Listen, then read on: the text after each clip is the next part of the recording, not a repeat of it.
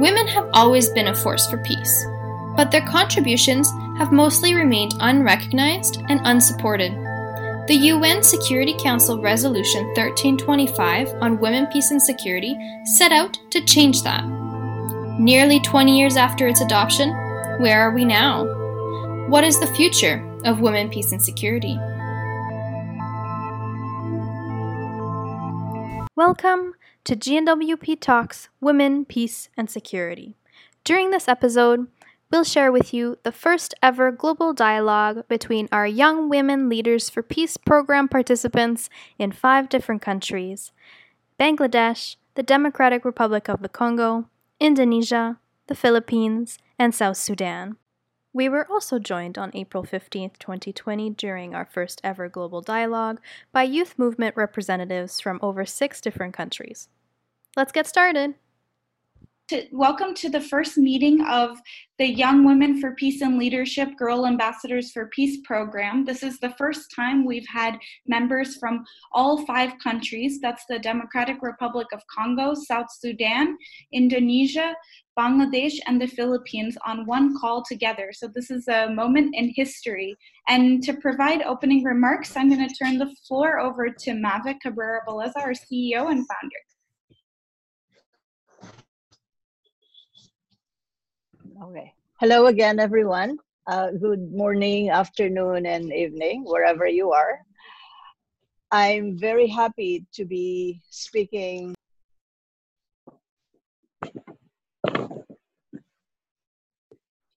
Mavik, you're muted. You muted yourself. All right. Can you hear me now? Yes. Yeah, I was, the host muted me. Anyway, good morning, afternoon, and everyone, depending on who you are, where you are, I mean. I'm very happy to be here, to be speaking with you today. It's a nice day here in New York. I hope it is also in your countries and communities, despite the fact that we are all facing this global COVID-19 crisis. As the title suggests, the title of this convening suggests, Young Women Leaders Global Dialogue. You are here because you are leaders. And that means you are here not by chance, but for a reason. And some of you, or most of you, have participated in the training organized by the Global Network of Women Peacebuilders, our organization, which is also your organization. You've learned about the characteristics of being a leader, of being a peace builder, of being a humanitarian actor, and you've mastered skills in different aspects of leadership. You've learned about the international laws, 1325, Security Council Resolution 1325 on women, peace, and security, or Resolution 2250 on youth, peace, and security. And you have more knowledge than probably most of young people around you, young people in your communities. And because of that, you also have a big responsibility to share that knowledge, to apply that knowledge. And we often say it is the right of young people to be leaders. It is not correct to say that they are leaders of tomorrow, because they are already leaders of today. But keep in mind that along with the right comes the responsibility, and it's a big responsibility. as I have mentioned, we are gathered here because, despite also of the global COVID-19 pandemic. I live in New York. I'm originally from the Philippines, but I live in New York, and New York has become the epicenter of COVID-19, not just in the United States, but also around the world. As of yesterday, we have close to 600,000 cases in the United States. About 40 to 50% of those cases are here in New York. But every single day that I wake up, I am grateful for being safe and healthy, which is not, which a lot of people cannot say. But of course, I'm also worried. I'm worried about, my family in the Philippines. I'm worried about my country. I'm worried about all other countries, especially those, have very little capacities to manage this crisis. But I remain hopeful.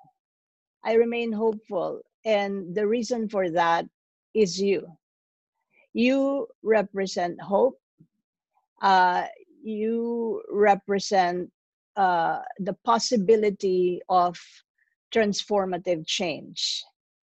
But that can only happen if you use your skills, your time, your energies to transform the world into a much better place.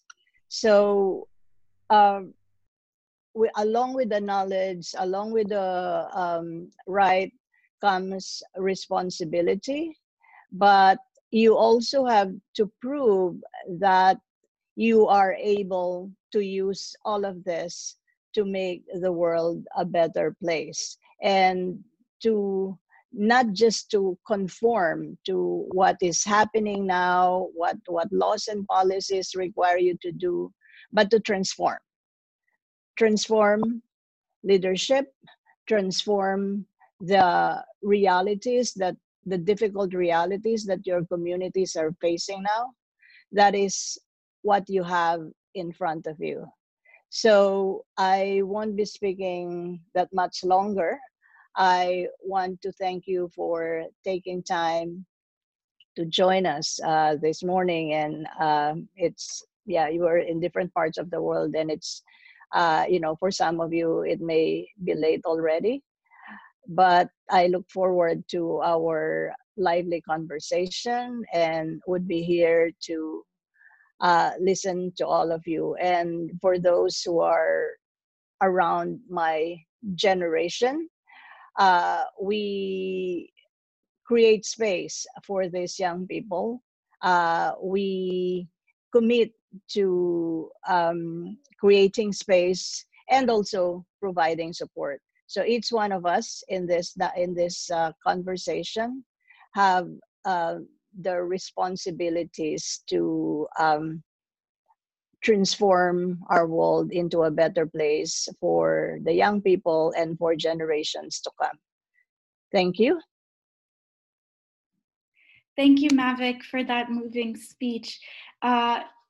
We are so excited to have all of you on the phone today, despite this global health emergency, and it's really uplifting and inspiring to have people, young women from Indonesia, the Philippines, Bangladesh, and South Sudan, who are our existing networks, but also young women who will join our program very, very soon from Ukraine, Lebanon, Kenya, and and Myanmar. So it's great to have you all here. And the purpose of this conversation is to hold an online interactive discussion to celebrate and highlight the importance of young women's contributions to peace building, humanitarian emergency response, conflict resolution, preventing violent extremism, sustaining peace locally and globally. And during this event, we're going to be launching 2 tools for young women's contributions. One is a capacity building toolkit, which we developed. So I will just introduce that now, and then we will also be talking about a film which we created, which also highlights the contributions of young women over the past couple of years through our Young Women for Peace and Leadership program. So as many of you know, the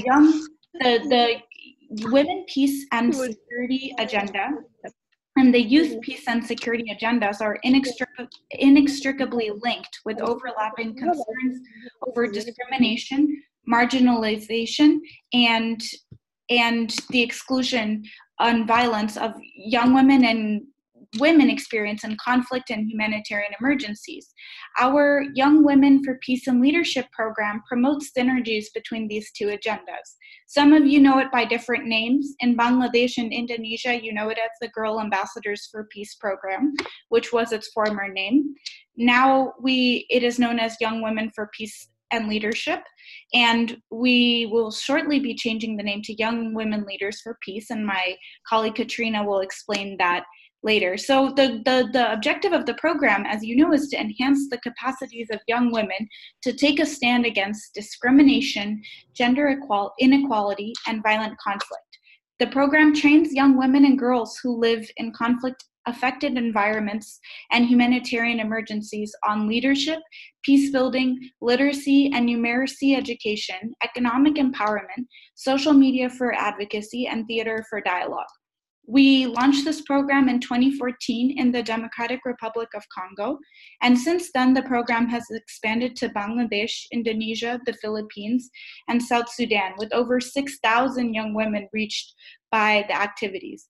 Through advocacy efforts for a culture of peace and inclusivity, Young Women for Peace and Leadership members have been contributing to a strong youth movement for peace, equality, and sustainable development across the world.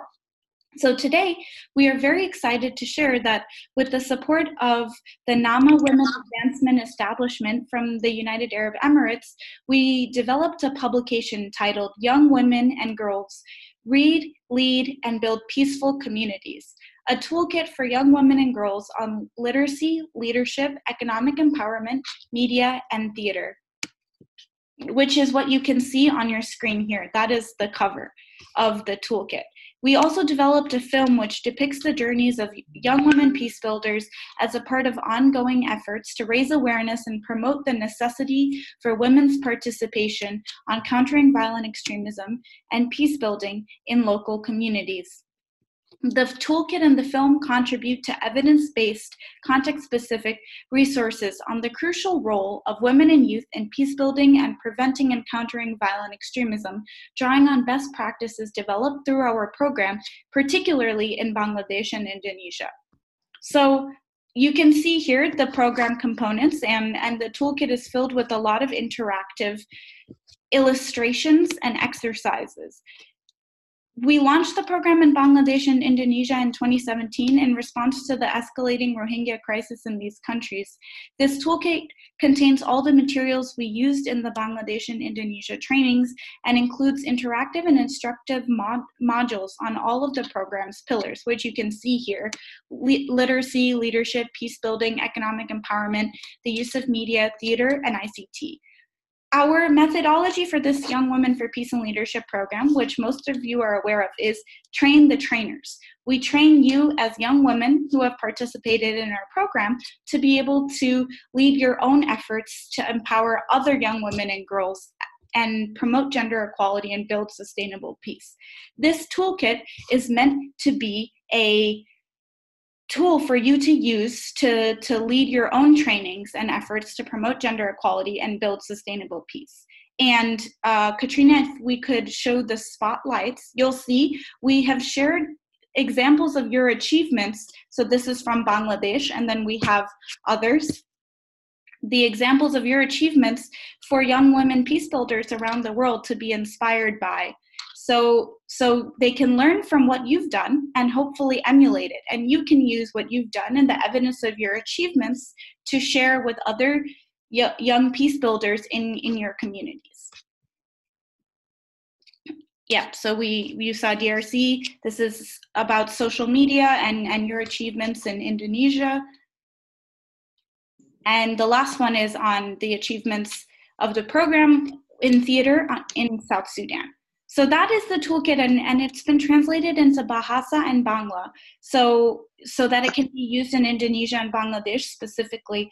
We will be sharing the link to the toolkit with all of you, so you can see the English version or the Bahasa version or the Bangla version, and you'll be able to use it. So that will come to you via email or WhatsApp or Facebook Messenger soon.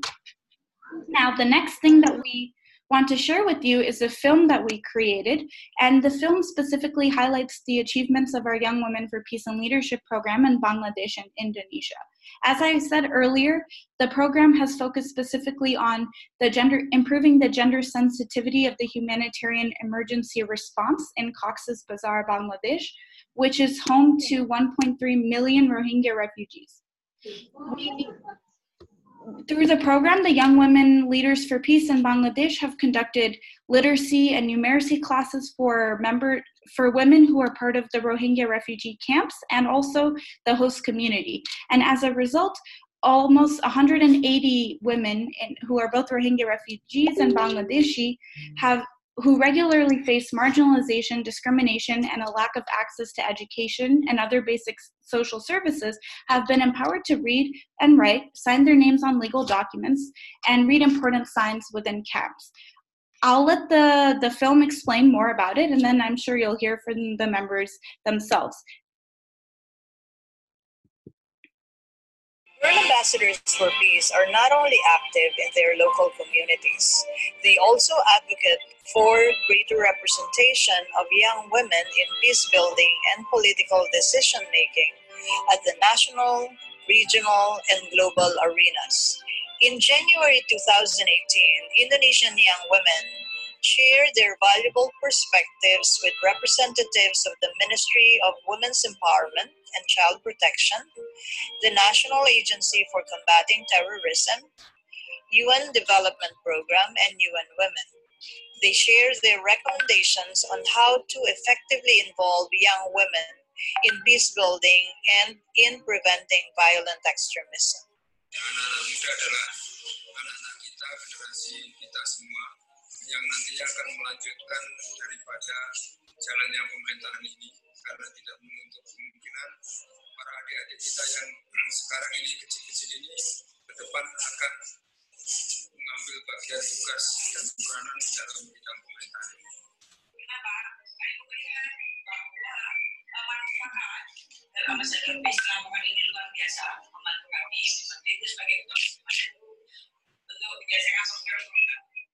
The Girl Ambassadors for Peace program translates the Women, Peace and Security and Youth Peace and Security resolutions of the United Nations into practical and necessary actions on the ground.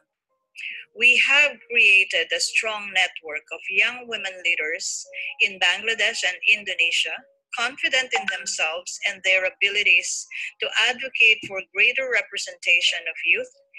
They support and inspire each other to realize their full potentials as leaders, peace builders, and change agents. They are not only empowering themselves, they are contributing to building peaceful and prosperous societies.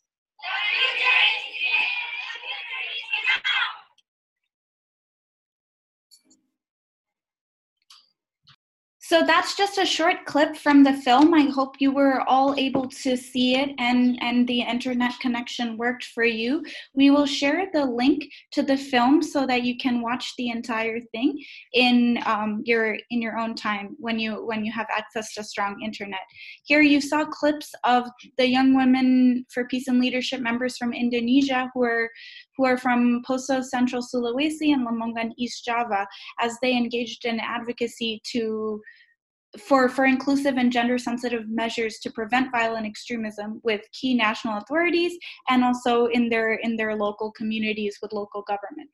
They have organized community workshops under a campaign called Peace Goes to School, which you also saw photos of. Currently, young women peacebuilders are on the front lines of the global COVID-19 health emergency, which has claimed thousands of lives and left many more vulnerable in conflict-affected areas. The travel and mobility restrictions have severely inhibited the delivery of essential services and humanitarian aid to vulnerable groups, including women, young women and girls, people with disabilities, and IDPs and refugees. In the current crisis, the role of young women peacebuilders is more critical than ever as key actors in preventing the spread of pandemics and mitigating its negative effects. Today in the meeting, we're hoping to hear a little bit from the Young Women for Peace and Leadership members from the Philippines and the work that they have been doing to deliver relief goods to IDPs in Marawi City. So now, without further ado, we're going to begin our discussion. And the first question of the discussion is, how do you promote gender equality and build peace in your communities? We have Young Women for Peace and Leadership members who have been prepared to answer these questions. So how I will do this is I will call on a country, and if you would like to speak, raise your hand and I will call on you. So can we first begin with the Philippines? Would you be able to tell us a little bit about how you build peace and promote gender equality in your community? And in particular, how have you been responding to the impact of the COVID pandemic?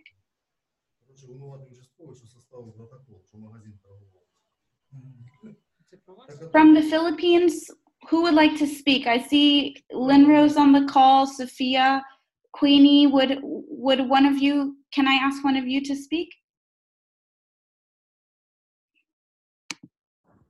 You'll have to unmute yourself in order to speak because everyone is muted. Okay. Hello. Hi, everyone. I'm Sophia. I am from the Philippines, as what Malika said. I was a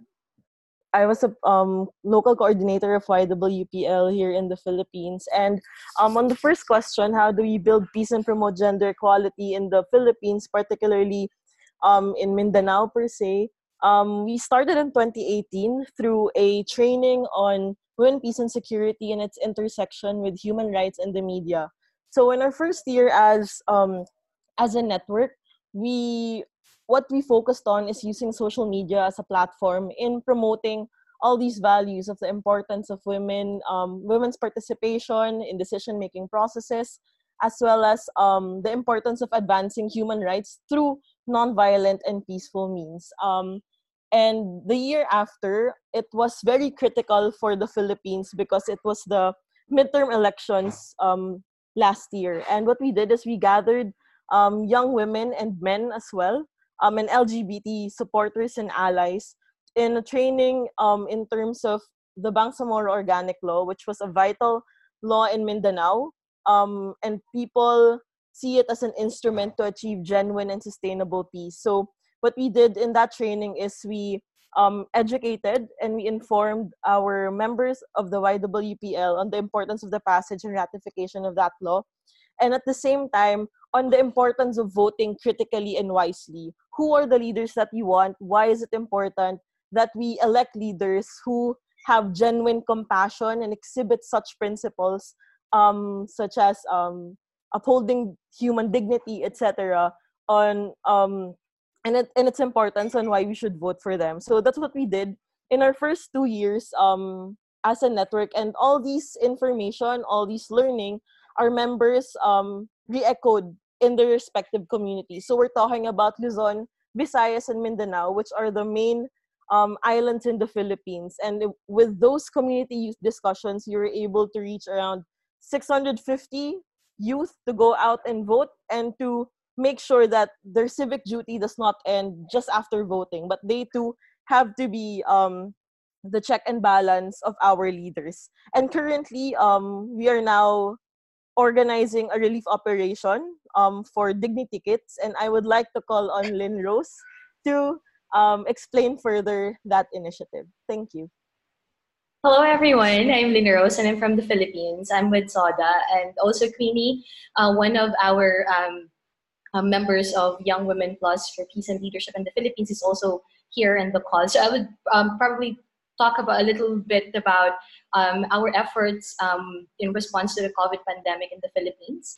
So we did social media campaigns, and also we released a statement, as Malika mentioned earlier, that as most countries are struggling as we are facing the pandemic, and we want to express our support to the frontliners, and we also want to remind our government that to address the health crisis, we need to ensure the dignity and well-being of everyone, and we also need to remind our government that violence is not an option in responding to this pandemic, and also we want to ensure and to call all stakeholders responding to the pandemic to have a gender inclusive response to the health crisis. So we published that statement, and it was supported by the Global Network of Women Peacebuilders, and also it was supported by the Center for Peace and Education from Miriam College.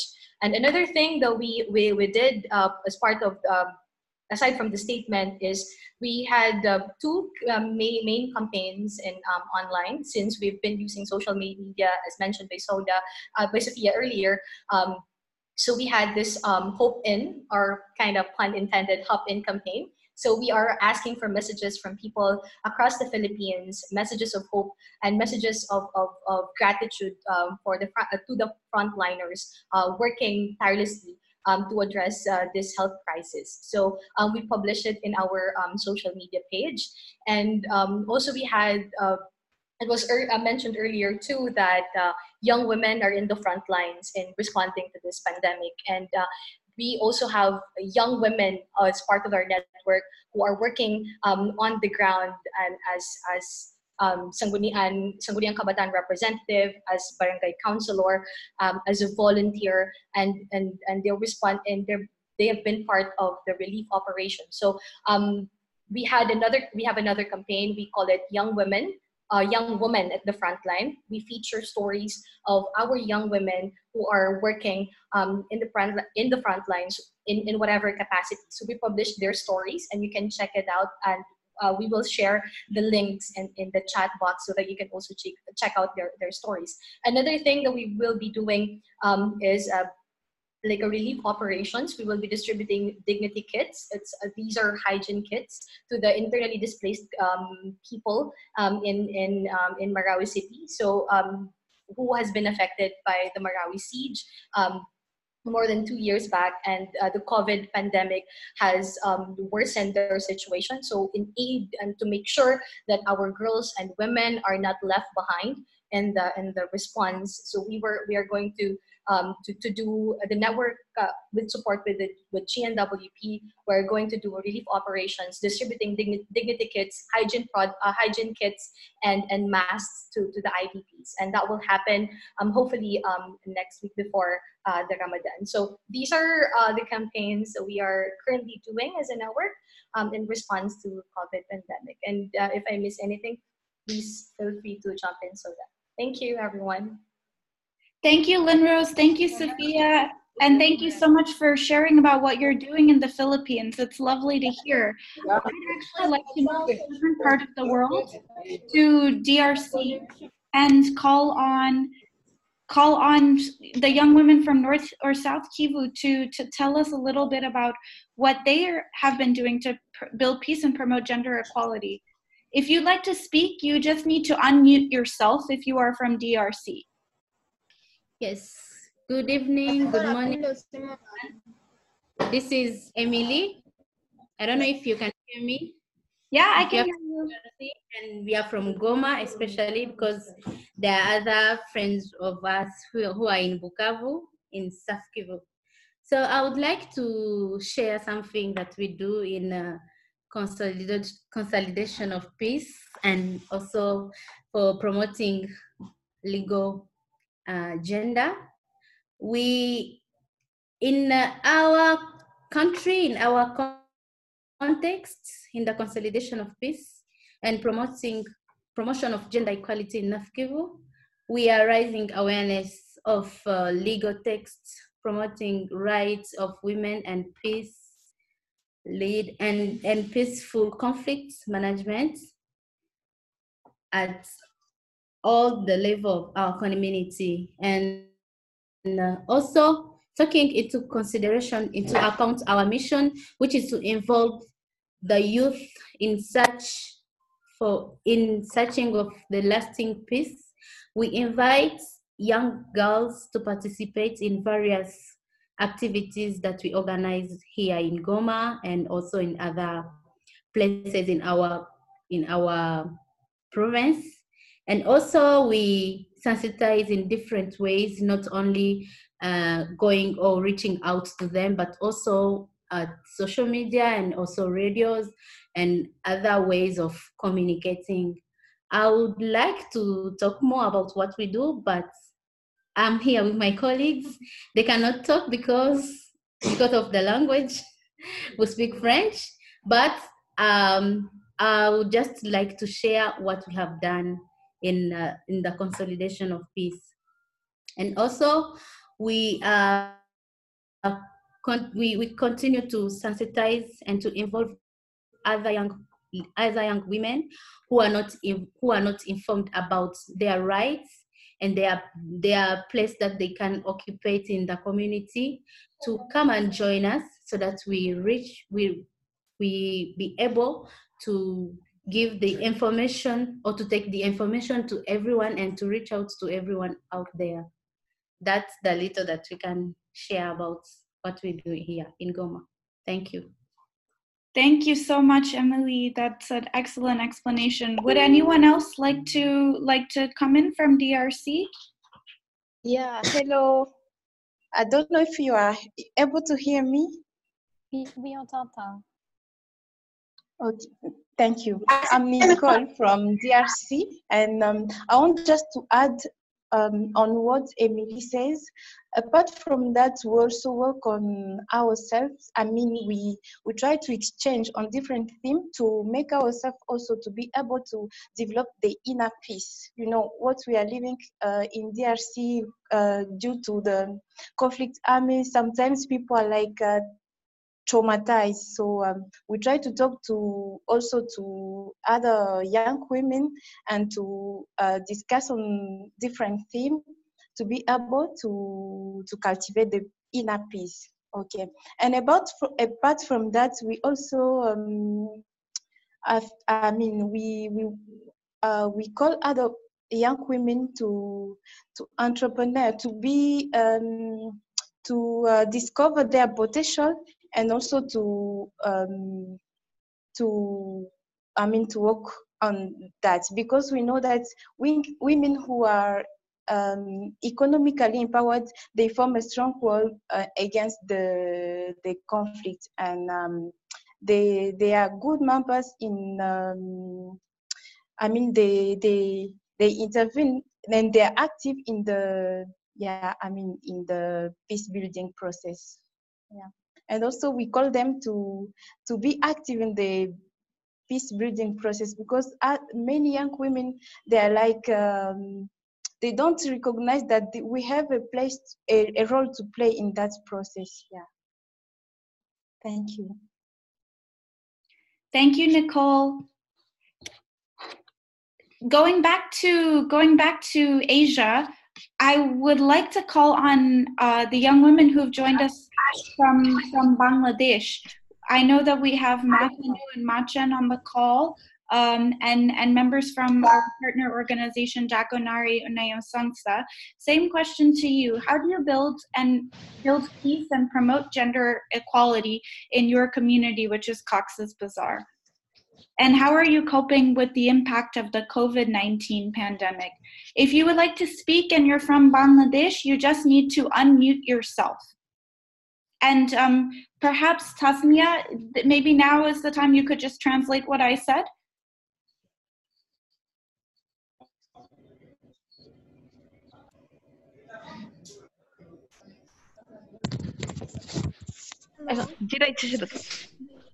Hello.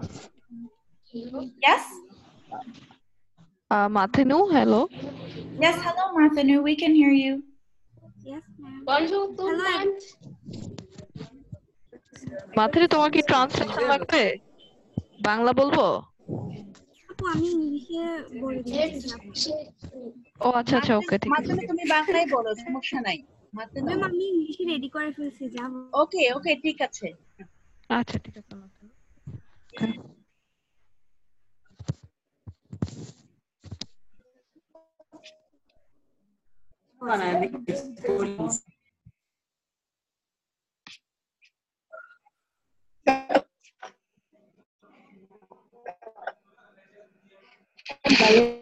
That's power.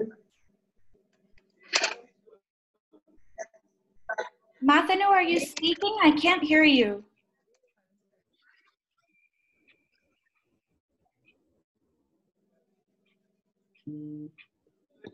While Mathenu is trying to correct to speak, would someone else from Bangladesh like to jump in here? Shuli or Ashish, would you like to speak while we are waiting for Mathenu? Hello, my name is Mathenu. I'm a Girls Ambassador for Peace, Cox's Bazar in Bangladesh. I joined the program because I want my community to be peaceful and gender equal. Cox's Bazar, Bangladesh has many problems.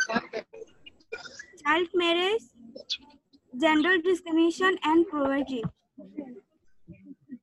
are very big concern for me. We are also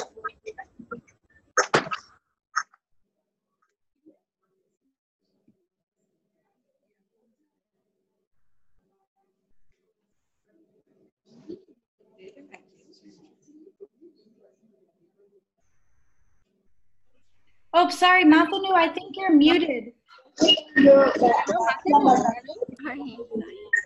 We can hear you again. Would you like to start again? I'm sorry. You can go. It's okay. We can hear you now. Hello, my name is Mathenu. I am the Girls Ambassador for Peace from Cox's Bazar, Bangladesh. I joined the program because I want my community to be peaceful and gender equal. Cox's Bazar, Bangladesh. Bangladesh has many problems. Child marriage, gender discrimination, and poverty are very big concerns for me. We are also 1.3 million Rohingya refugees who are escape violence in Myanmar. They lived in very difficult conditions in refugee camps. Since Rohingya refugee women are not able to go to school in the refugee camp, we decided to provide literacy and numeracy classes. Over the first year, we have taught them how to read, write, and empower themselves. They are able to read, sing within the camps, which provide information on how to access food and other humanitarian aid. Through our meetings with the Rohingya refugee, we build social between the refugee and host community population. In Cox's Bazar, the host community in Ramu and Ukhia also suffer a lot, need to help the international community. We provide literacy classes to women in the host community too. In addition, we organized community theater performance in Cox's Bazar to raise awareness of women's rights and prevent child marriage. This theater performance help us convince men and boys in our society to support gender equality. I am excited to be a Girls Ambassador for Peace in the future. I want to lead more activities for women in our society. For the other, Masen can say. Hi everyone, I'm Masen from Bangladesh. I'm a Girls Ambassador for Peace. There's no difference what Martinu says. It's everything. We made some presentation for GNWP. I'm sorry, I think it's the name is changed. I didn't remember the name, so I just want to brief the presentation. First, I want to say something about genus, uh, with which we were connected. First, focus areas of genus. It's about women empowerment and gender equality. First, two, prevention of all forms of violence against women and children. 3, promoting democratic values for strengthening social cohesion, support advocacy and research work. It's all I can say more about genus. So the initiation for GA4P in Bangladesh is project title Girls Ambassador for Peace. Young women and girls read and lead to counter violation, extremism, and build peace in Bangladesh. Project duration 1 year from May 1, 2018 to April 13 to 2019. Implement area Coxbazar district of Bangladesh. Implement by GNWP in partnership with GNUS. Project goal to empower young women and girls in the conflict-prone environment to be a change maker for peace building and countering violent extremism in Cox's Bazar. We achieved a lot of things from the meeting or the training. The things are build capacity of 31 young women on leadership, peace building, and gender equality. Administrated a 5-day training followed by need assessment through FGD. Enhanced knowledge of YWL on literacy and numeracy, economic empowerment, and theater show on GBP and women rights. Conducted 6 refreshers course to the member of GA4P group. Empowered 180 marginal women from Rohingya and host communities with basic numeracy, signing their name, signpost, and of basic service. Conducted 16 literacy clubs by YWL for community women who face regular discrimination in the society. Increased awareness on gender equality, women rights, and GBP to community people. Perform theater show by the YWL on different forms of GBB like dowry, child marriage, sexual harassment, girls' education, and social issues. Thank you. Engagement. Thank you, Machen. And Matanu, I'm actually going to ask you to stop here because we have a lot more people who want to share. But thank you so much for your excellent presentation, and thank you for speaking in English. I know that wasn't easy, so thank you very much. Thank you. Okay, I see Reshmi wants to speak also from Cox's Bazar, Bangladesh. So I'll give the floor to Reshmi. Do you hear me?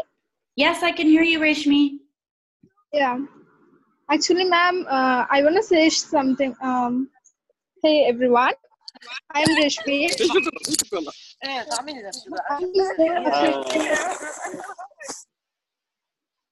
Hi, Reshmi. We can't hear you anymore. Yeah. Okay, you can. Yes, I'm Reshmi. Yeah, I'm the Girl Ambassador for Peace, Cox's Bazar, Bangladesh from Janas. And I want to share something about to respond to the COVID-19 pandemic, and we've done something like a country session by YWL on preventing violent extremism under USAID founded project. Next one is celebrations of International Women's Day and other such event with YWL, and publishing written on contemporary issues by own contributions of Janas. Next one is theater show and multimedia presentations in preventing gender-based violence, DFAT funder project. And next one is community. We done something about COVID-19 pandemic. We has done first one when we could go outside. That's time we did community awareness and relief distribution activities on wash and hygiene in corona response by own contributions of Janas.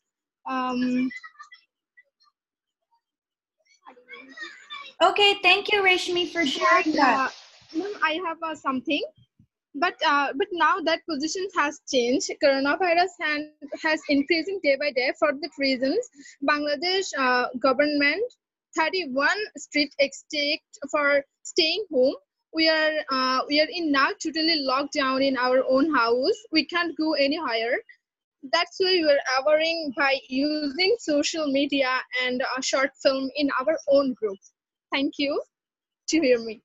Thank you, Reshmi. That's excellent. And it's good to hear that so many of you are using social media to spread awareness about the impact of the COVID pandemic and good hygiene tips.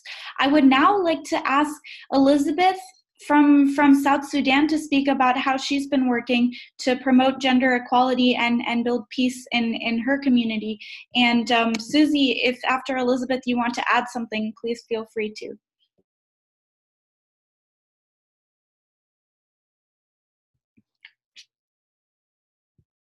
Elizabeth, can you hear us?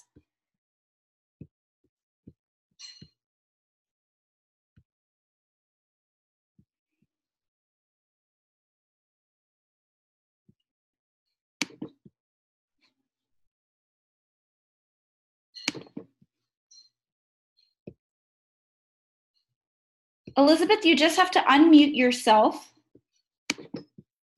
Are you able to hear me?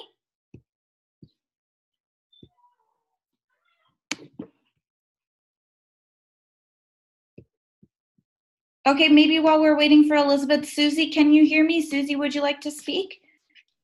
Yes, I hear you, Malika. Oh, okay. Hi, everyone.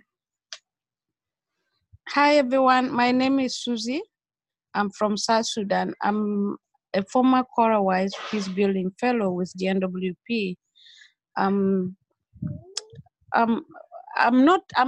don't have a lot to share with you regarding the Young Women for Peace and Leadership programs because I'm not a member and I have not been participating. But of course, as one of the women peace builders in the country, I will briefly share some of the activities I was involved. After returning from New York, from New York after the end of my fellowships, I was able to join the group, the women, what we call the Coalition for Women for Peace in South Sudan. It's a group of young women working on peace building and fighting for the representation of women in all the decision-making position within the country. And it was fortunate that South Sudan government has implemented the peace agreement by forming the transitional government of national unity. But then we are not certain and satisfied with the representation of the 35%. That is affirmative action that was provided in the agreement. But it's very unfortunate that we are not able to focus on that given the current global health threat because of the COVID-19. But we have a conversation going on online and also within the country to ensure that women are part of the decision-making, special key position decision-making. The country is locked down. We don't have access to women in the rural areas. We don't have access to women in other, up-country part. So that one has limited some of our activities. But coming to the COVID-19 pandemic, we have launched a small campaign as we're speaking now, given the situation in South Sudan and Africa in general. We know we have a very poor health infrastructures, and South Sudan is one of the countries with total zero health infrastructures. So we are really scared with the pandemic. Should it really come like the way it's happening in other countries, it will not be very good for our country. So we have a program going on now where we donate money from our own, we fundraise among ourselves, and we are doing campaign in local languages in different displaced camp around Juba, because the country is locked down. There's no one traveling from the city to the rural areas. But of course, we have displaced. Sorry, the plane is passing by. So the country is locked down. There's no anybody traveling from Juba to another part of the country. So we only contacted some few colleagues in other states. I mean, when I mean states, is other part of the country, who have access to radio stations, so that we share the information on the preventive measures of the COVID-19. So this is what we are doing. We are trying to ensure that this one is communicated in different local languages, so that people from different communities are able to understand what is COVID-19, how should they protect themselves, what is the best preventive measures to be applied in their communities. Other than that, I have nothing. Thank you. Thank you, Susie. Thanks for explaining a little bit about what you've been doing in South Sudan and the impact of the COVID pandemic on peace and security. I want to turn the floor over to Elizabeth. Can you hear us now?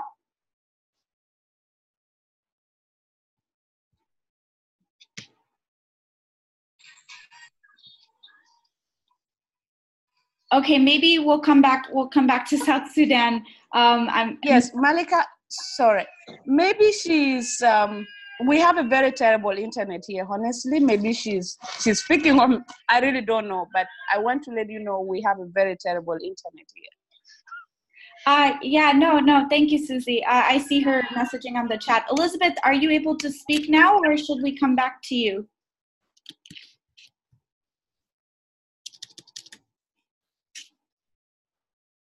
Okay, I think we'll come back to her. So now I'd like to call on our Young Women for Peace and Leadership members in Indonesia, who are from Central Sulawesi and specifically Poso and Lamongan East Java. So Icy, would you like to begin speaking a little bit about how you build peace in Lamongan, and then we can turn it over to Poso. Sure, thank you, Malika. So, hello, good morning, good evening, and good afternoon for all my friends around the world. Thank you for having us. So, I really glad to share everything with you. I really glad to hear what you already did in each different country and your current condition in this global pandemic of COVID-19. So, Girl Ambassador for Peace, or GA4P, and now Young Women for Peace and Leadership in Indonesia itself is an initiative which started in 2017 in Poso and Lamongan. The GA4P is a program conducted by collaboration between Aman Indonesia and GNWP that mobilize women and adolescent girls who live in conflict-affected. We are sustainably working to amplify inclusive peace, promote gender equality, raising multi-faith peace awareness, and raising women empowerment. So we fully realize that very basic things that we really need to do is raise an awareness. I really agree with former GA4P or YWPL from Philippines, and also maybe from Bangladesh or from Republic Democratic of Congo, that mentioned it about the importance of raising an awareness. Um, so we need to raise an awareness of young women's involvement in order to build sustainable peace and gender equality. There are various offline and online activities, so we divide into two different kind of activities. That is online activities and offline activities. Peace Goes to School is being one of them, one of our offline activity. We come to different senior high school in Lamongan to give them basic gender education and sex reproduction health basic education, which is very, very needed for them through very interactive interview and talk show. So we also do a campaign to stop early and forced child marriage on International Women's Day 2020. We do a campaign in a city hall in Lamongan. So we do like, how to say that, we just press our palm in a paint. I'm sorry, in a how to say that, in a color. So if we participate with us to stamp your palm, it means you also support to stop child and forced child and tell them us to join us, because we will never get any child marriage. That wasn't a good culture. Through social media or our online activity, we tell them that there's no reason for being ignorant with how old are you, profession, background. You can start very, very simple step by empower each other. You just can share what you get from up to school to your neighbor, to your mom, to your brother or sister. You can tell them about get what you already got from that Peace Goes to School session. Well, that another simple and first step is for educate each other, to support each other and support each other's movement, educate them and learn from each other. So we also have another project like direct dialogue with stakeholders. And in 2018, there is a bombing in Surabaya. We made live report. We announced to everyone, don't be panic, because the purpose of terrorists and terrorism is to make everyone being so panic, and just don't panic, because that their purpose to make us being panic. So if I missed something, maybe my another friend from Girl Ambassador for Peace, Elsa, Iin, or Ilmia can add another point. So thank you, enough. Thank you. I see Ilmia, Elsa, Ririn, or Vika. Would you like to speak? Okay, Malika, hi. Hello. I'm Ilmia. Same with Ais in Girl Ambassador for Peace Lamongan. There is all of our program. Just I have 2 points here. In Lamongan, there are also we have discussions once in a month, and then we always share what needed from young women in Lamongan, because our because in our area there is so many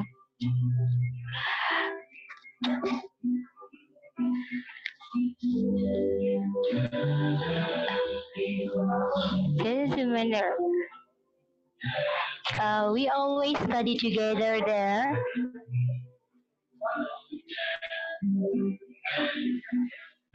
together. And then the second, uh, beside we discuss, we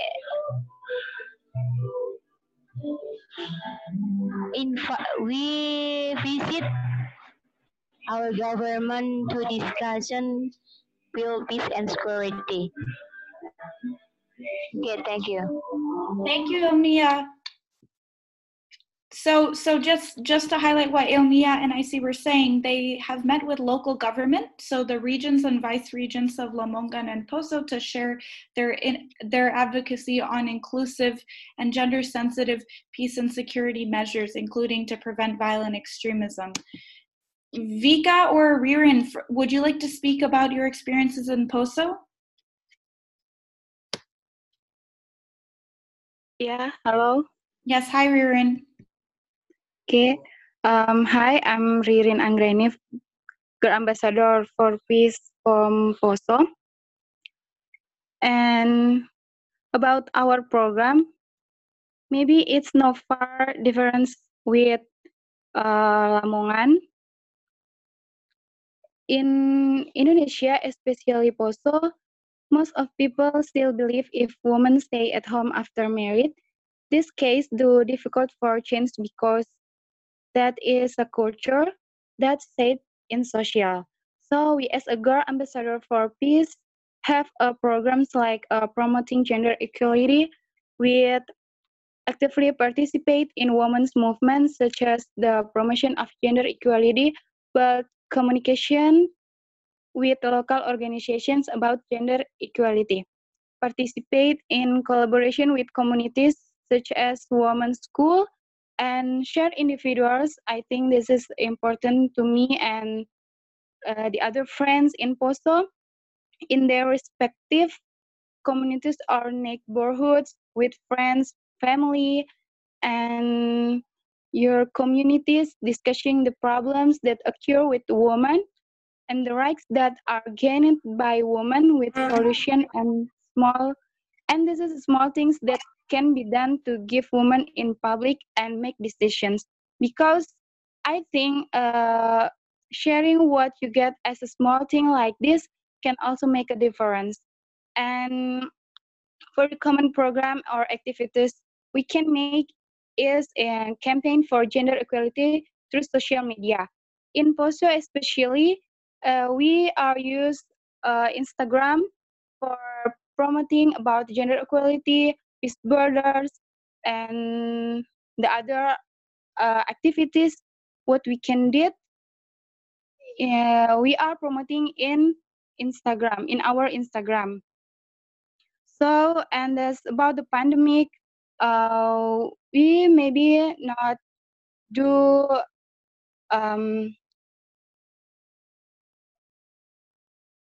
not do a thing, not do our most thing, but so far we are still following the regulations with policies issued by the government, like stay at home, maintain clean lines, and social distancing.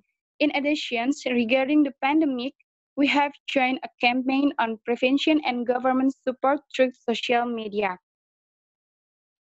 And we are Girl Ambassador for Peace in Poso, have a planning programs are Peace Goes to School and Peace Library to reach young people, especially women and girls, to reach and invite young people to contribute about Peacebuilders. Okay, I think that is our program and planning we can do and after pandemic. Thank you so much, Ririn and Ilmia and Icy for explaining a little bit about what you have been doing in Indonesia. So now I would like to call on Elizabeth again. Elizabeth from South Sudan, are you able to speak?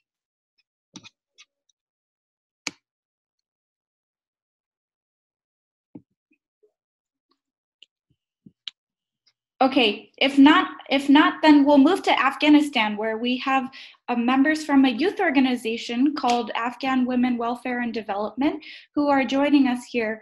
And the representatives are Sadaf and Samin. They have been working a lot on peace and improving the opportunities for the meaningful participation of women and youth peace builders in Afghan political decision making and peace processes, and have been actively involved in supporting our advocacy through the Young Women for Peace and Leadership program on the youth peace and security and women peace and security resolutions. So you heard from the five networks of our Young Women for Peace and Leadership program, and now we will invite the like-minded and affiliated organizations from other countries to speak. So let's go first to Afghanistan. Sadaf and Samin, if you would like to unmute yourselves, the floor is yours. Hi, good morning and good evening for everyone. Thank you for having me. I'm Sadaf Sahib, Master of International Relations, Peace and Conflict Resolution Specialist. I work with the Ministry of Foreign Affairs of Afghanistan and also as a Communication Associate at Afghan Women Welfare and Development Association.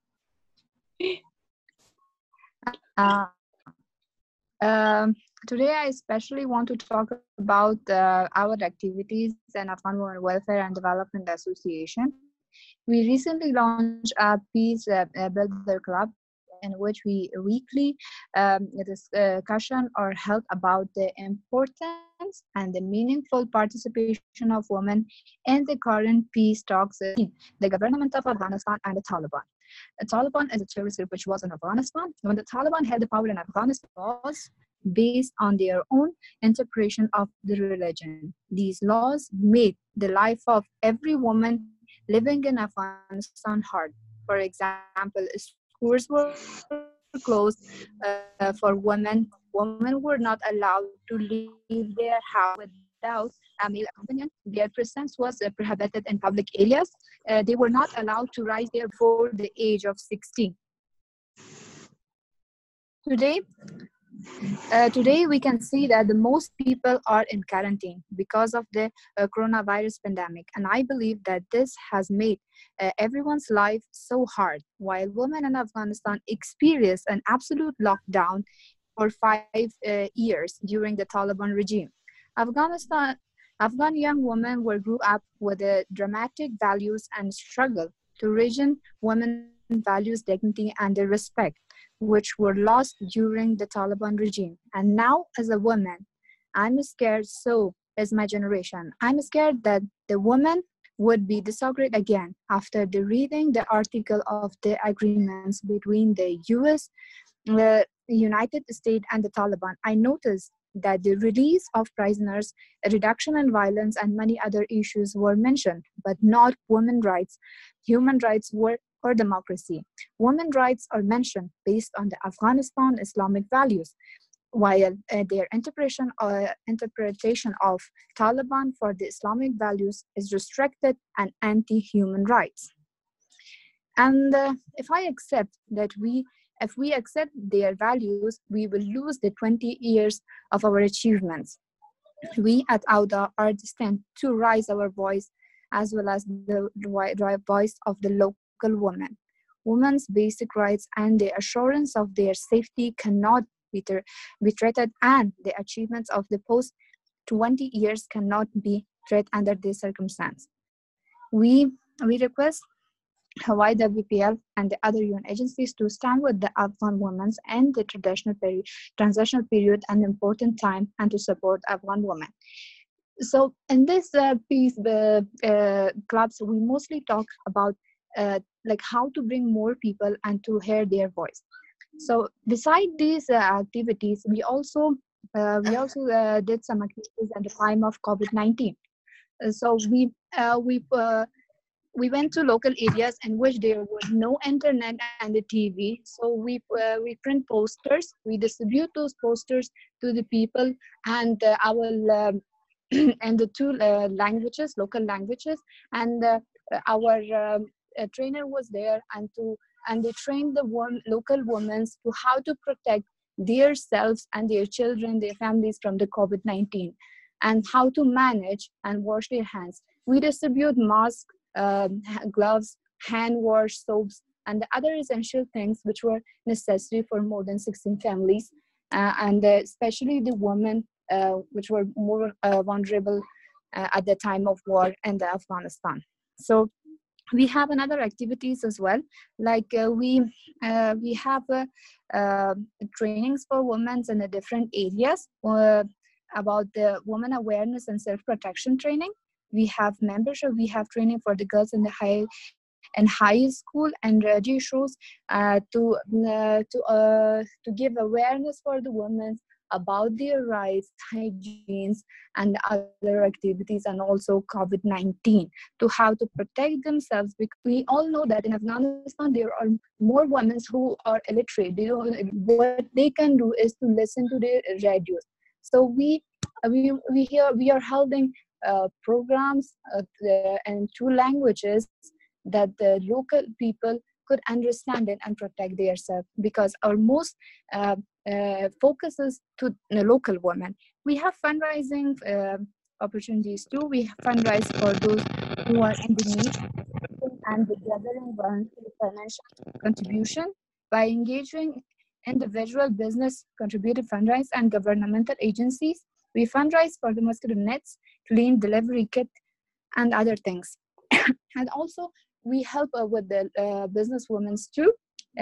We fundraise for them, and we also give them management, leadership, and and marketing trainings, because we can see that the most of governments people came, and the other agencies came and give a small fund for the women-owned businesses.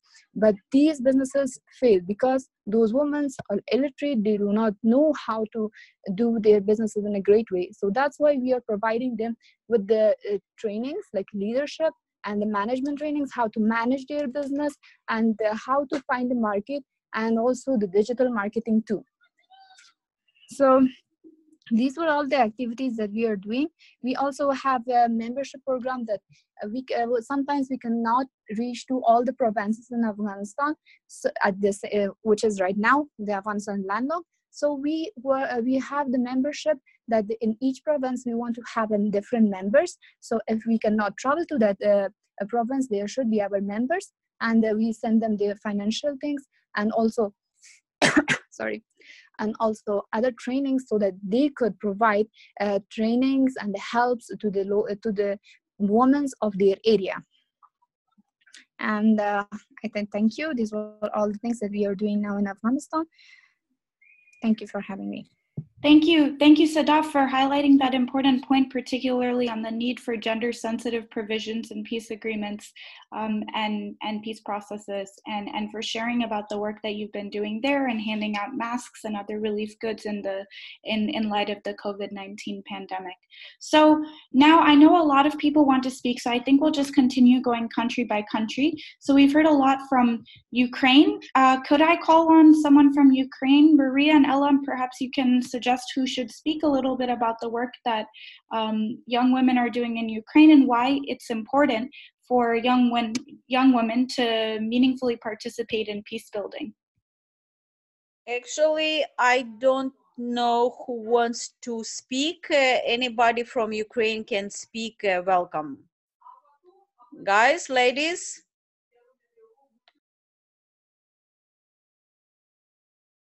Yes. Malika, can I speak? Can I make a suggestion? Sure.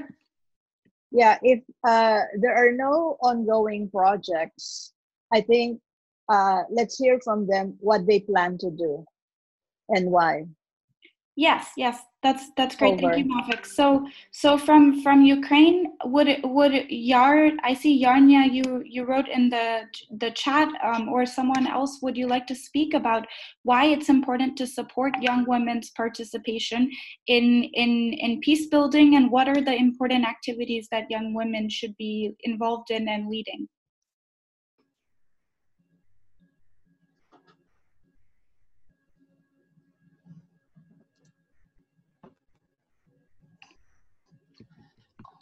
May I speak in the meantime? Yes, please go ahead, Maria. Hi, this is Maria from Ukraine. I still technically qualify as youth according to the UN measurements. I'm still not 45 for another 3 months. So we are planning to start engaging young women into peace building processes more actively starting next week. Because so far young women in Ukraine in politics are still viewed as somebody else's project. They are not perceived as independent actors who are able to articulate their positions and their demands and their priorities. And whenever a young woman is appointed to a high position, they are perceived with extreme prejudice, sexism, and misogyny, and we intend to combat that. We plan to engage young women, including young women from rural areas, because there is pretty much nothing for young women in rural areas in Ukraine you can't hear me? Can you hear me? Yes, we can, Maria. Great, because the software tells me that the speaker isn't working, so that's why I'm panicked.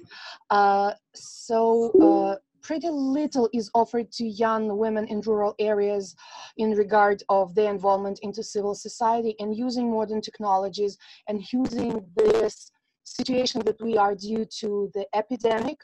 We must exploit it to the fullest.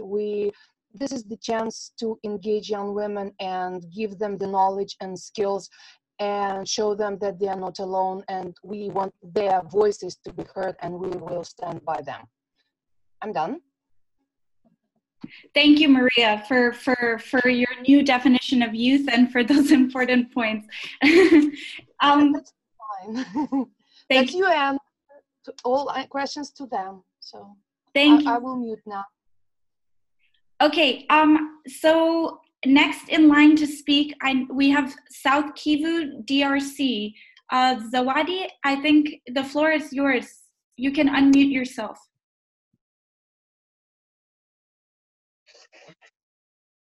Hello, everyone. Thank you so much for the floor. As you can see, we are so many. We are young peace builders from South Kivu. I would just like to add on what Jesus said about peace and security concerning women.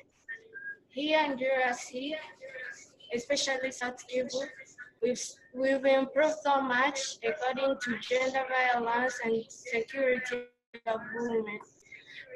The major problem that we are facing actually is about women having income activities. And right now we've initiated a program called Street Business School. That program helps women to start small business and grow their income through that small business. And the second program that we've initiated of entrepreneurship is that what you can say about making this. We are making this and then sell them to the community at a low prices. This help women and help us as young women peace builders to gain income and to hire women which have potentiality and which can make income through making clothes. And the third thing that we are making is this one. We are teaching women how to make those bags, and we've trained more than 20 women to make those bags, and they are selling them. They've improved their financial life. Their financial life has changed, and we keep educating women about gender violence, but there we don't have so much problem because most of the leader got involved in the issue and situation keep changing. That's what I can say. Thank you. Thank you to those of you who are in South Kivu DRC for sharing your perspective and for sharing some of what they're holding up as I imagine some of the products that they make through their socioeconomic enterprises, which they introduce, and it bolsters sustainable development and financial independence for the young women in South Kivu who are leading these social economic enterprises. Going back to the question on for the countries in which we have not yet launched our Young Women for Peace and Leadership programs, why do you think it is important to support the participation of young women in peace building, and what are the activities that you have in mind? I would like to call on Lebanon. I think it's Ibrahim from Lebanon, or the floor is yours. It's Shirin from Lebanon. There's someone named Ibrahim El Alumi requested the floor. But hello everyone. Hello. Hello. I think hi Ibrahim, hi Malika, hi everyone. Thank you so much, Malika, for giving me the floor. Actually, Ibrahim will be talking about the Lebanese case. Thank you Hi so everyone. much. Hope all of you are good in this pandemic period. So I'm Ibrahim El Alumi. First of all, I have to stop me if my voice is not clear. So it's clear for all? Yes. Okay, I'm Ibrahim El Alumi. I'm a Palestinian, lives in Lebanon. I'm from a fraternity association and permanent peace movement.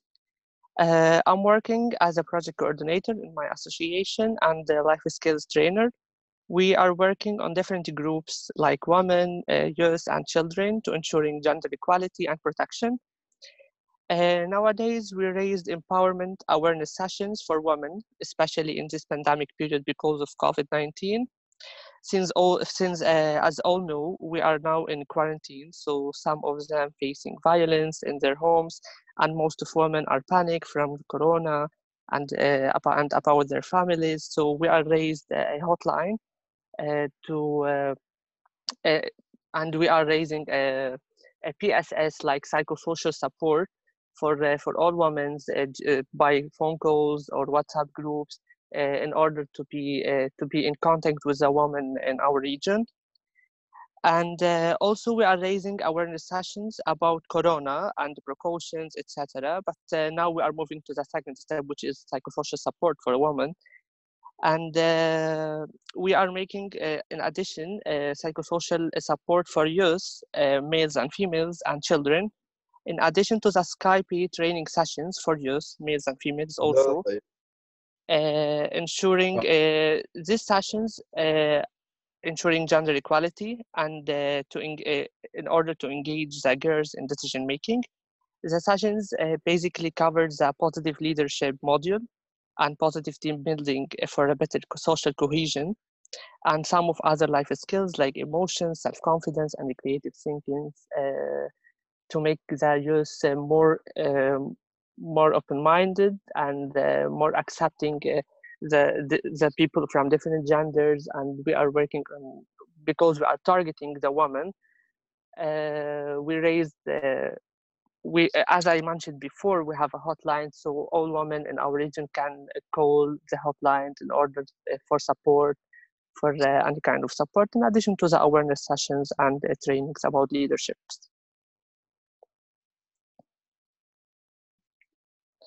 These sessions and these trainings for all nationalities based in Lebanon, Syrian, Palestinian, and Lebanese too. We have a lot of organization working on different, so we are working on a referral pathway.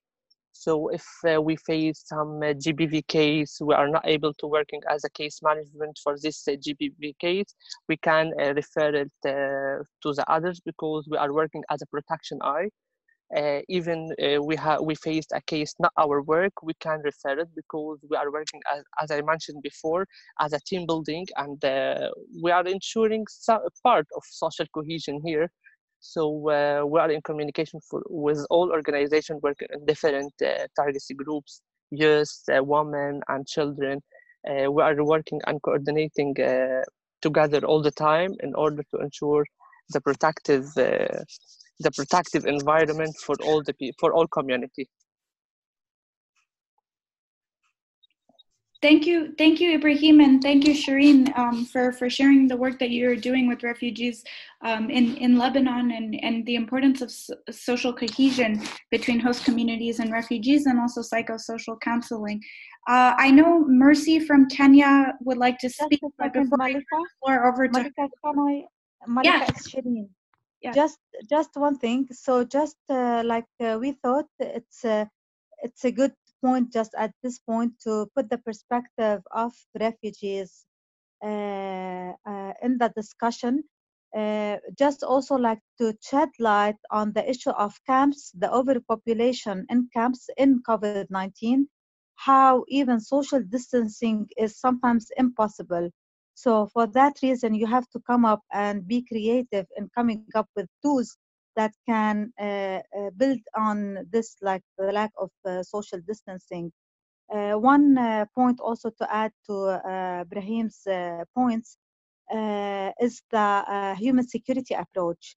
And this is like we now focusing on, and we're trying to stress that, which is also, of course, it's inclusion and like the food insecurity, the social statuses, the exclusion, the inclusion.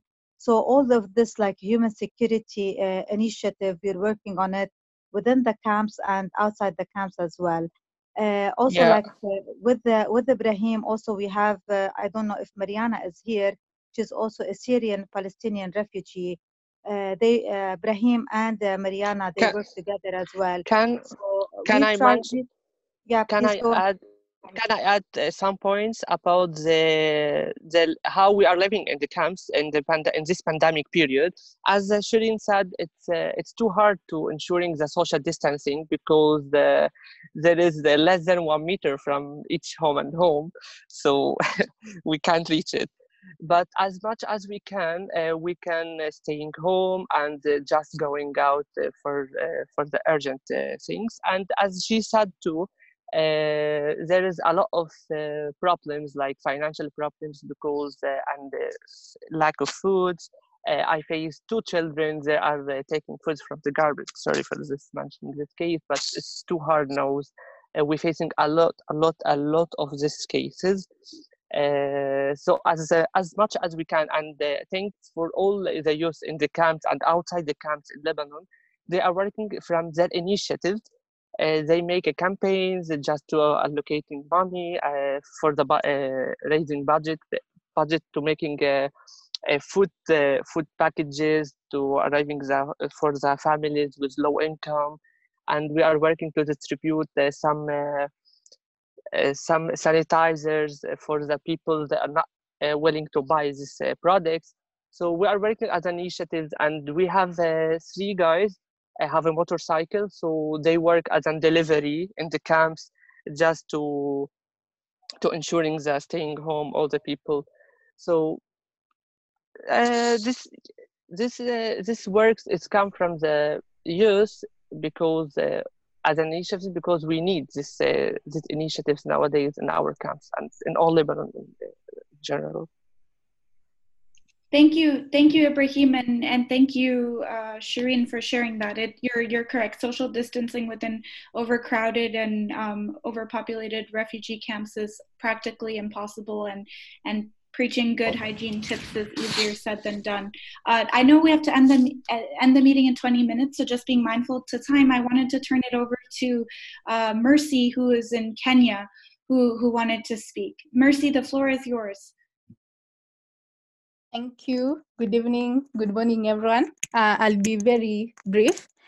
In Kenya, we've had over 200 confirmed cases of COVID-19. And currently, we're implementing a program with the Global Network of Women Peacebuilders, working with local communities to build and sustain peace. And we're engaging women from the rural areas, from the political arena. Then we also do monitoring of women, peace and security, and the implementation of 1325, and of course, integrating 1820. Some of the partners that we engage include the government, media, local leaders. The effects of COVID-19, we've not been able to have physical meetings, of course, because of the social distancing, but we're designing some responses to support the communities that we work with. For instance, we intend to support 150 women with dignity kits, and this will contain sanitary towels and hygiene products, because most of the women have been affected, and they end up preferring to get food over the sanitary and hygiene products, and this is putting them at risk. The essential services, we have, women have challenges accessing the essential services. And in this, we have the women who are expecting because of the curfew and confinement in other counties. We have women who are suffering from HIV and AIDS. They have problems accessing their ARVs. We also have cancer. It's now, no one is talking about it, and we have women and many people are suffering from this. For the youth, I'll say youth in Kenya, in the most recent press statement, we had the cabinet secretary from the Ministry of Health calling on the youth to organize their circles and sport teams into cleanup teams to enhance hygiene, and also joining security forces and health workers in fighting corona. And also youth have access to technology and social media, and that is what everyone is using to raise awareness in Kenya. So I'll say sorry? Yeah, I'd say youth. Can I go on, please? Yes, please go on. Yeah, I'd say we need to work with the youth because they have access to technology right now. And so they're in the forefront passing the correct information. And also they have access to smartphones.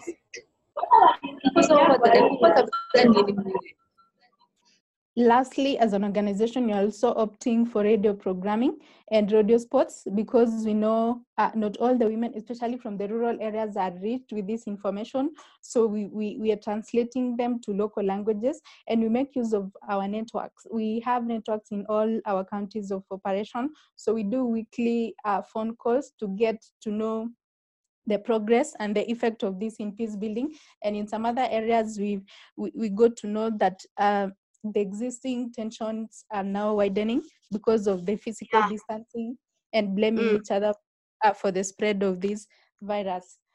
The other thing we noted is violence against women is now in the increase because women are confined. You have to stay in the house at night for the other counties, and that means in case of a violation, you got no option. The courts are not the courts sometimes are not working. Most of the police officers are being deployed to check whether Kenyans are complying to the curfew. And sometimes they're not even given OB numbers, so they cannot do follow-ups of their cases. And that is the challenge we are currently facing. Yeah, I think I'm done. Thank you so much. I'm in the office and I'm about to leave because it's almost 7 and we have the curfew is ongoing. Thank you so much. Thank you, Mercy. Rose, would you like to come in? Just a minute. We have participants, young women from Kenya. We have Rose Mbone, and I know maybe she'll have something small to add. She's in the informal settlements in Nairobi. Then we have Ruth Kilimo. She's in the rural parts of one of the counties we work in. if they have anything to share. Then the effect of this COVID-19 on mental health for the youth. We have Karen who can, in a minute, maybe talk about it because we have 20 minutes before the meeting closes. Thank you.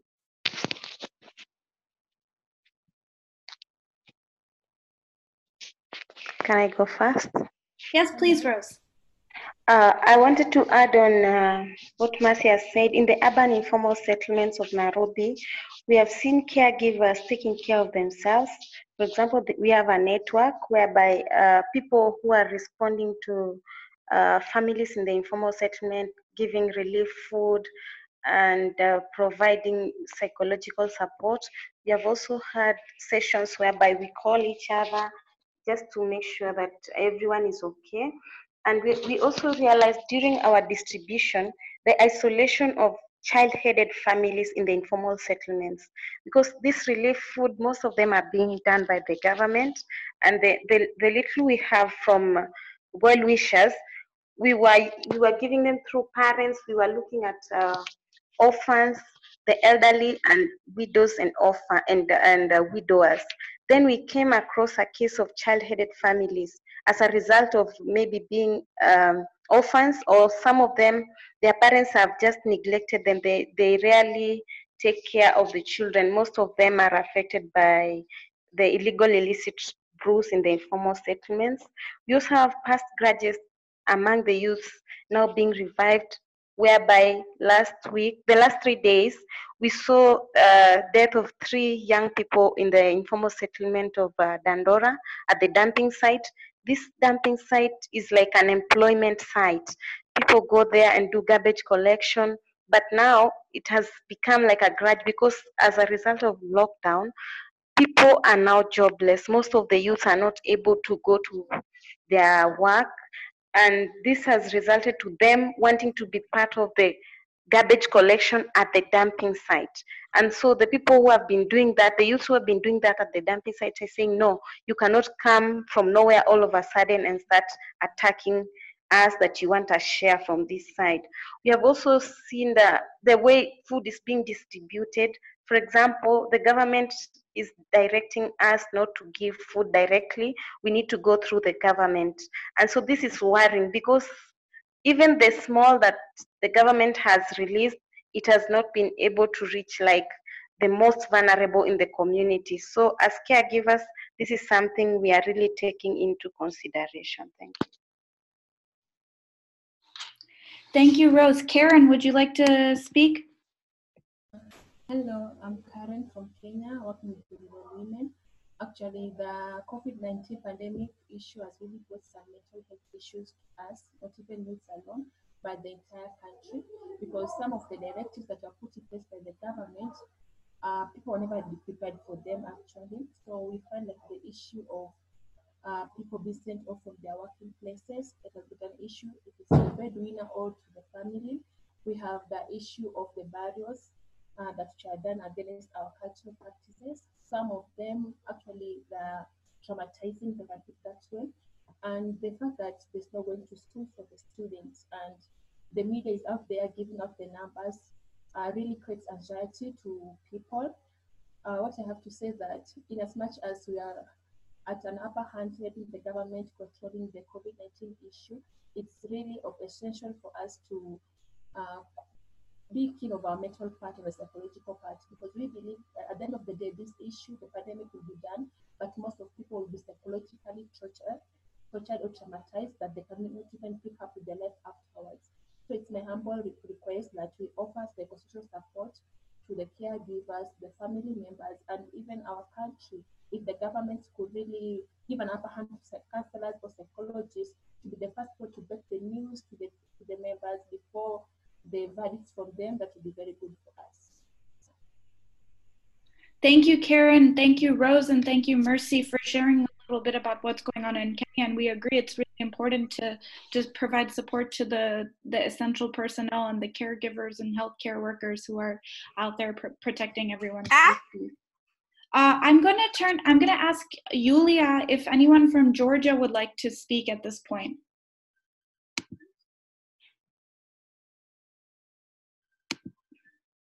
Yulia, can you hear me? And would you or someone, a young woman from Georgia, like to speak about the importance of young women's participation in peace processes and peace building and the impact of the COVID pandemic?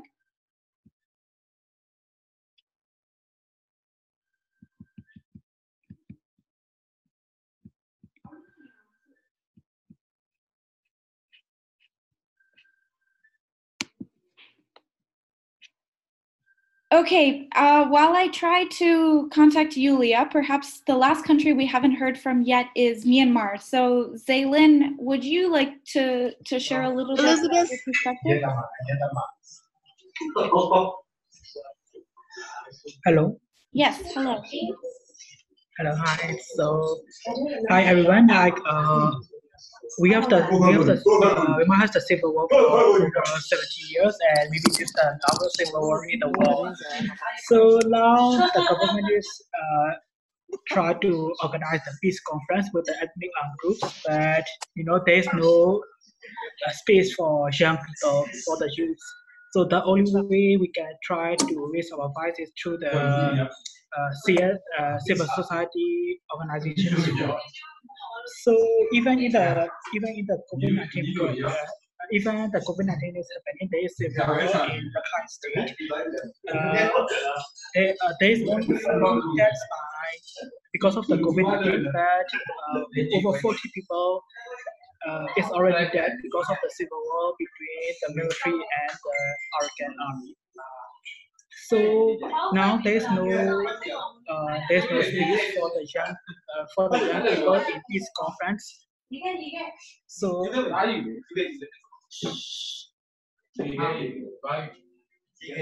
hello. Yes, we can Hello. hear you.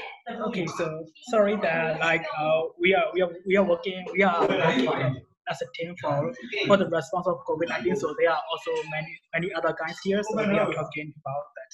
So even in the time of the COVID-19 breakout, there is civil war in Rakhine State. So over 40 people has already died because of the civil war, but only 4 people is dead because of the COVID-19. So even in some villages in Rakhine State, they do not access internet because of the internet shutdown by the government. So like they don't have any they don't know anything about the COVID-19, or they have no information about that. So currently, there's no space for the young people to find out about the peace process, or maybe in some peace-related issues. Yes, the government holds talks with the young people about the peace process of the COVID-19, but only with the supporters of the government. So maybe this process, like the training young women for their livelihoods, maybe it will be an interest for it may also interest for the government, and maybe we can engage. It may be a space for the engagement with the government throughout those fighters, throughout those young people. Thank you. Thank you, Zaylin. You brought up a really important point about the need to monitor the peace and security situations during this pandemic. The Secretary General of the United Nations posed a call for a global ceasefire, and some have heeded this call, and it's unfortunate that violence is ongoing in Myanmar. Elizabeth, are you able to speak now? Elizabeth from South Sudan, I know you were trying earlier. Yes, I'm able to speak now. Can everyone hear me? Yes, your voice is faint, but we can hear you.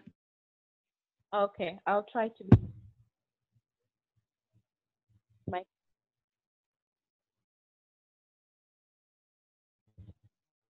Elizabeth, hello?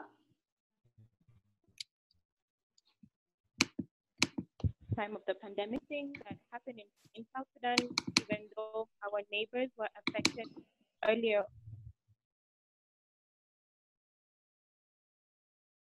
Pretty recent compared to other cases, and currently, and one of the things we had to control in this short time is violence.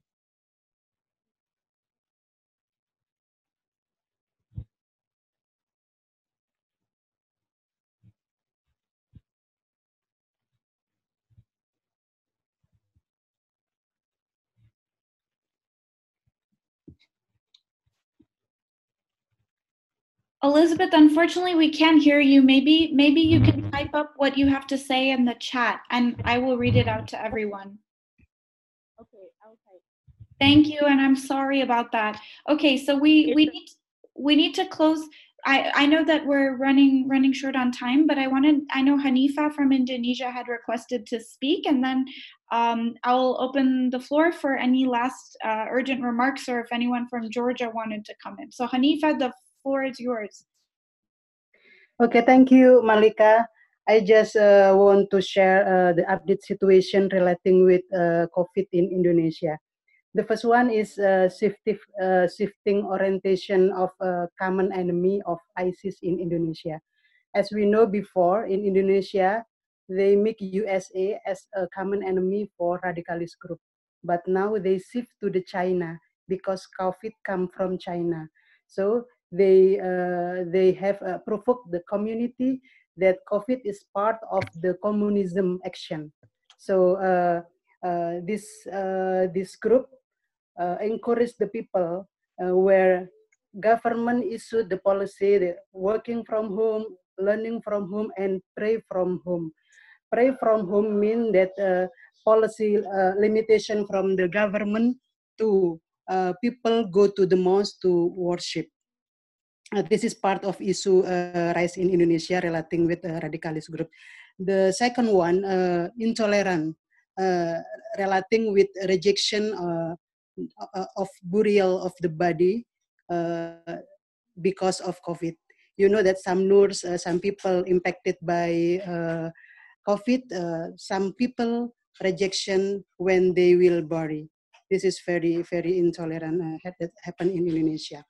And the third one, we are doing anticipation of domestic violence during social distancing. Our government didn't use a lockdown as a policy, but we use social distancing in big scale. So the government encourage the people stay at home, and the people that have no need to go outside will arrest by government. And the fourth one, consolidation among CSO to support government policy. We have a movement like one family cover one poor family. This is part of our support to government to respond to COVID, because we know that government have limited capacity, limited effort to support the people that jobless during this social distancing. This is our update, and our next planning to the for the Girl Ambassador for Peace. Aman have been doing connecting Girl Ambassador for Peace with other women organizations. They have to be part of a big movement of women movement, and we prepare them as a resilient organization, not part of Aman, but we will to be partner in the future. Thank you. That's all. Thanks for having me this evening. Thank you, Hanifa, for sharing the impact of the pandemic on violent extremism conducive to terrorism in Indonesia. Is there anyone from Georgia on the phone? I know we have young women Peacebuilders from Georgia who have joined, and Yulia, you are also here. If you would like to speak, now is your opportunity.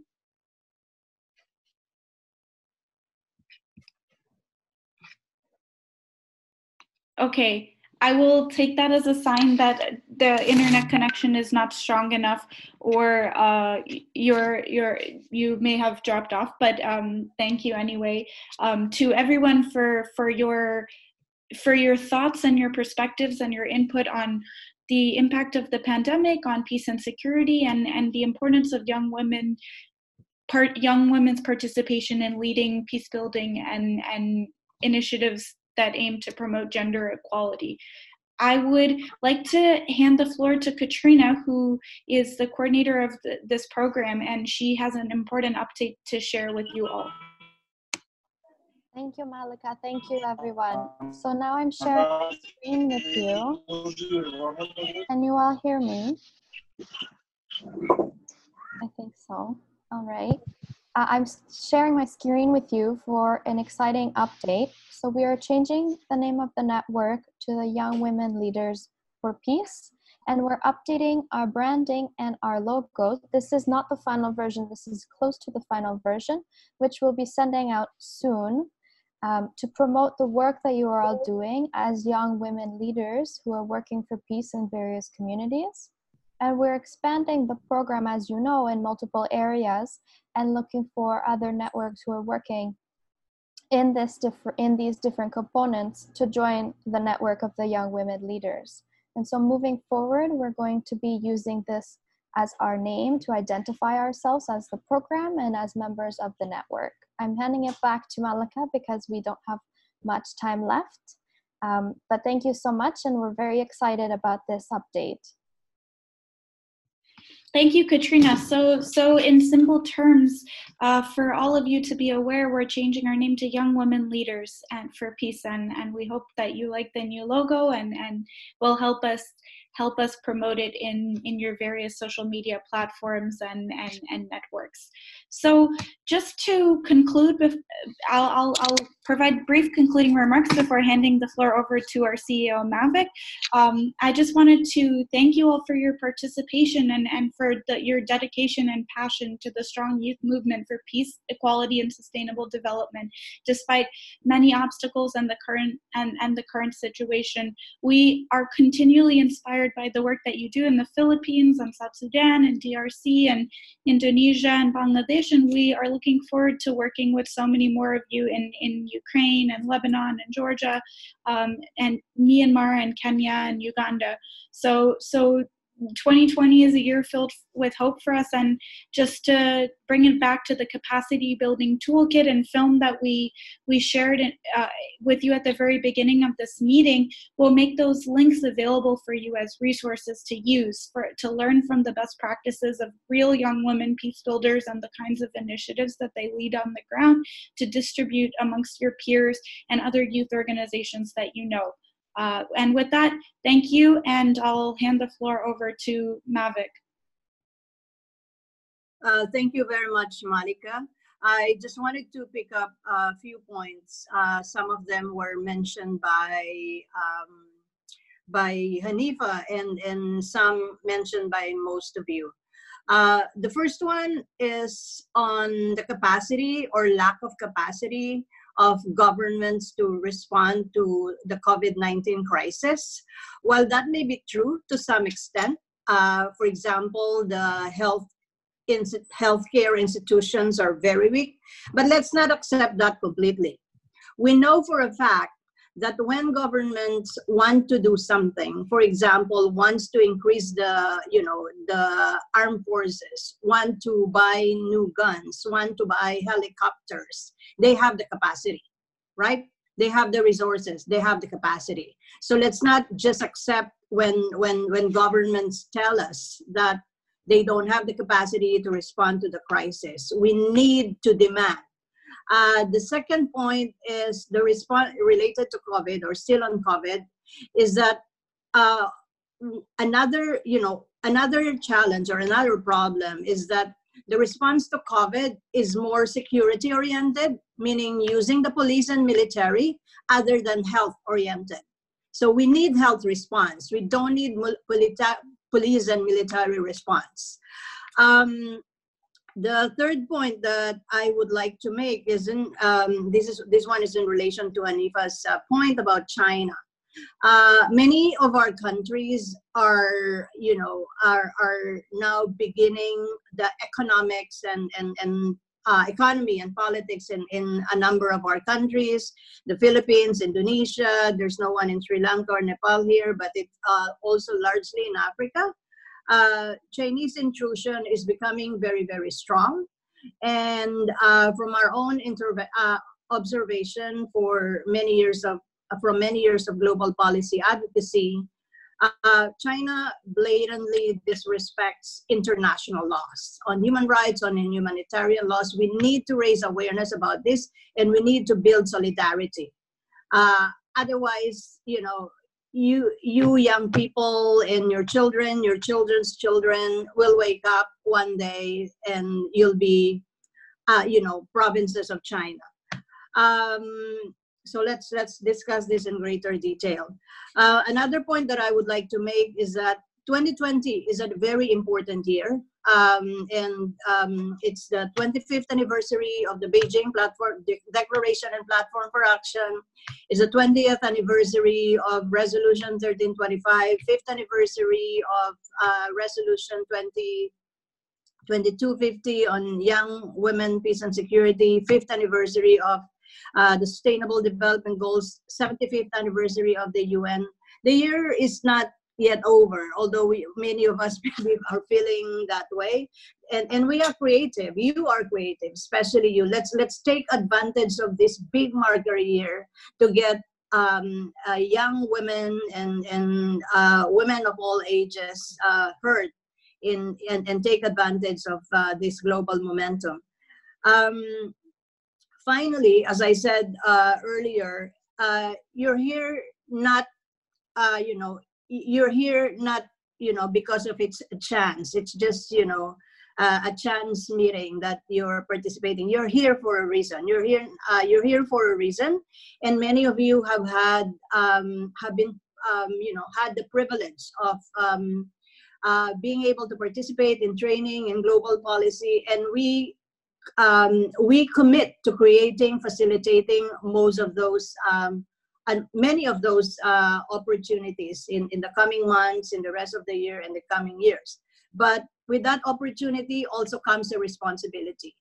And with the right also comes a responsibility. So I challenge you to prove to the world that you're not just conforming with the problematic laws and policies that we have in our different countries and globally, but you are here to transform, not just to conform. And with that, I thank you all for your enthusiastic participation and looking forward to working with all of you. And I'm also very happy that we have new countries joining us in the program: Lebanon, Ukraine, I hope Georgia.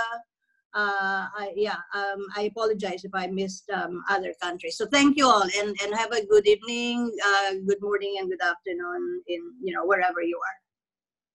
Back to you, Malika, for last announcements, maybe. Thank you, Mavik, and thank you everyone again. I just wanted to share one last piece of information, which is that we are going to be doing a global launch, which will also be online, of the toolkit and the film that we produced with the support of the NAMA Women Advancement Establishment.